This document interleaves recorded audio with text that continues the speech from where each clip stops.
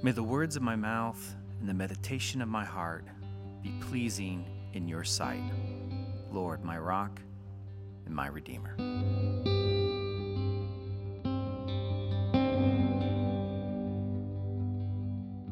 Hey everyone, I'm Joe Graves. I'm one of the pastors here at Central City Church, and I'm excited to have you join us for our daily readings.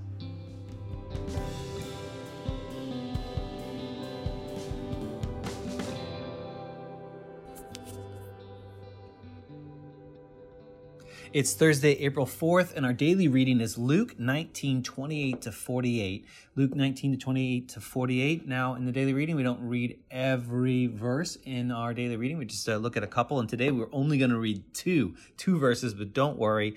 You're going to get your full amount of scripture in the reflection. But the verses we want to read today are Luke 19, verses 45-46. Now, this is your first time. We're so glad to have you here. We're going to read some scripture. We're going to share some reflection and just really kind of try to center ourselves today before the Lord. So it's Luke 19, verses 45-46 today, and here it is.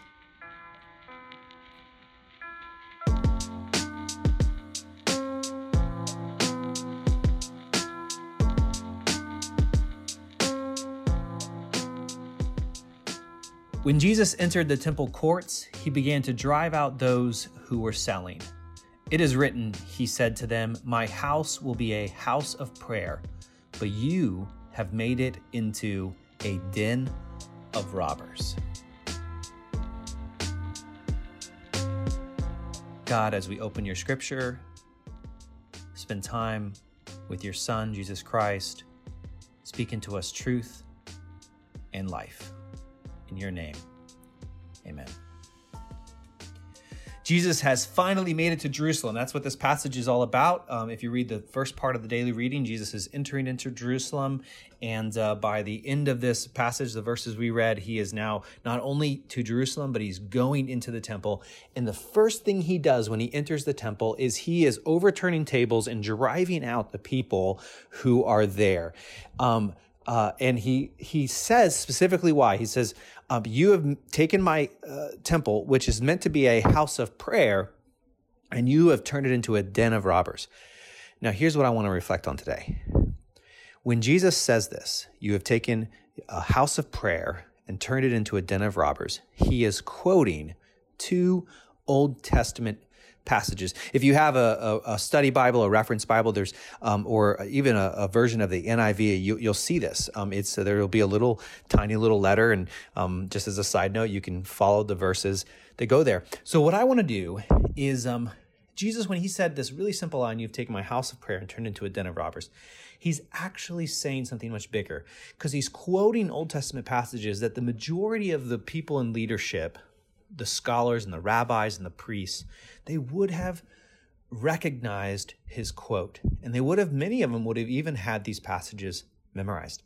So Jesus is saying a lot more than just these few words. So let's look at those. The first one is when he says, and when he refers to the temple being a house of prayer, he's quoting Isaiah 56, verse 7. So I want to read just the first 7 verses leading up to where he quotes it, to get an idea of what Jesus is actually saying against these people that he's kicking out of the temple, right? So Isaiah 56, 1-7 says this. "This is what the Lord says. Maintain justice and do what is right. For my salvation is close at hand, and my righteousness will soon be revealed. Blessed is the one who does this, the person who holds it fast, who keeps the Sabbath without desecrating it, and keeps their hands from doing any evil. Let no foreigner who is bound to the Lord say, 'The Lord will surely exclude me from his people.'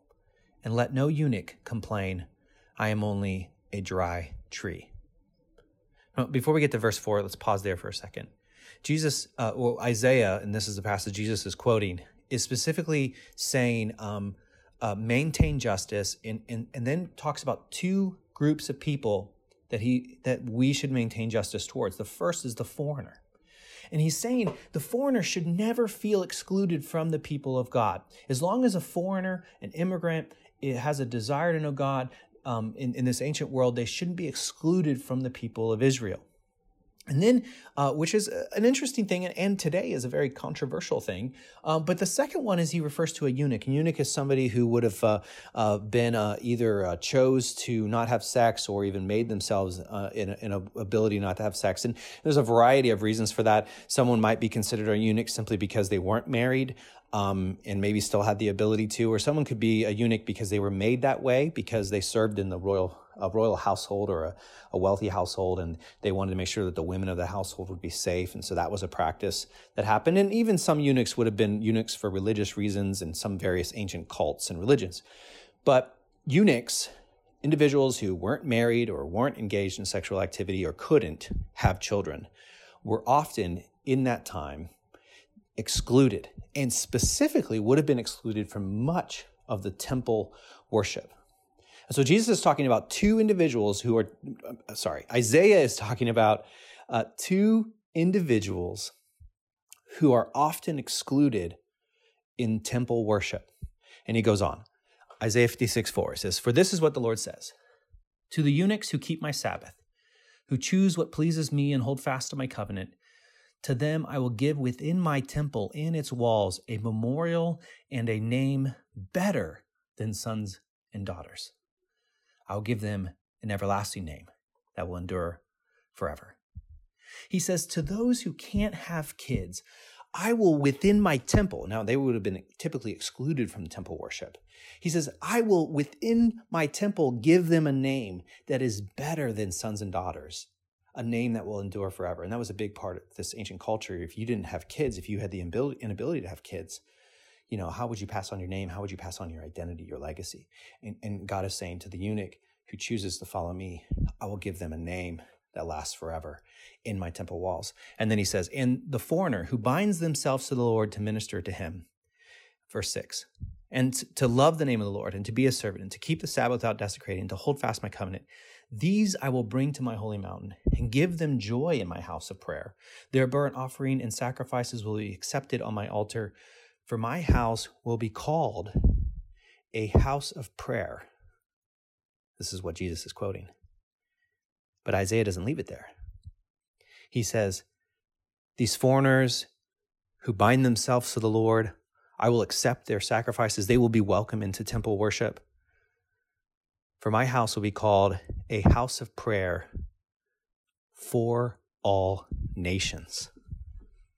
Isaiah is saying that eunuchs and foreigners specifically, but I would say the implications are much broader. Those who would typically be excluded or marginalized from temple worship, or dare I say from church, God is saying if they want to be a part of the kingdom of God, they can be a part of the kingdom of God. Jesus, of course, quotes this when he enters the temple. So we know exactly what must have been going on in the temple for Jesus to quote this passage. Something about the culture and the practices of the Jewish people at that time had begun to exclude people that Jesus wanted included. He says this is meant to be a house of prayer for all nations, for all people. But you have made it a den of robbers. I want to end by just reading the other verse that Jesus references. It's Jeremiah 7, verse 11. But it's in a discourse where Jeremiah captures the heart of God and says some things against the people of Israel during the time of Jeremiah. It's where Jesus is quoting from, and it has some rich language, very similar to what we saw in Isaiah. So I'm going to read this, and then my challenge for you is to hear these words and reflect on this question: who am I excluding that God actually wants us to include?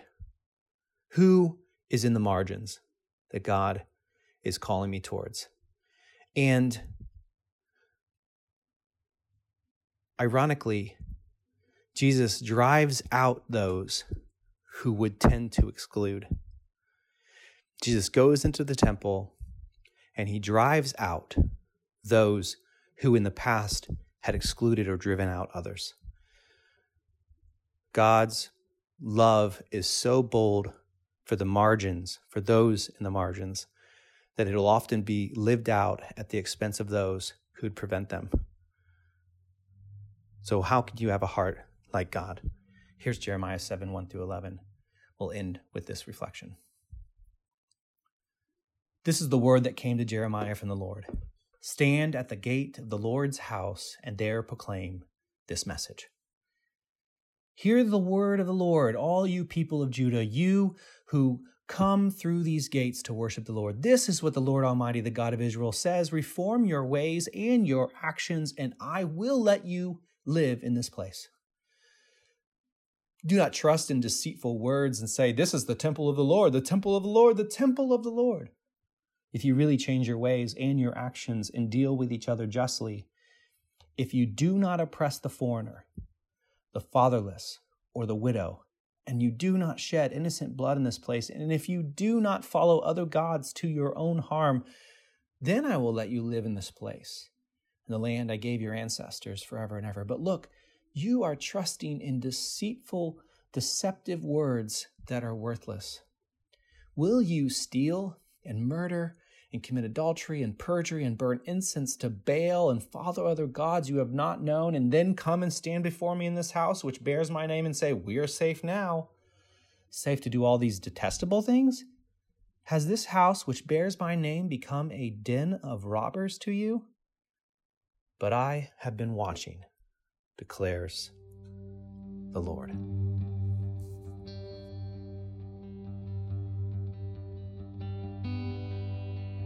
Friends, thanks for joining us for our daily reading. You can find the readings and more by going to centralcity.co/readings. Now, may the grace of the Lord Jesus Christ and the love of God and the fellowship of the Holy Spirit be with you all.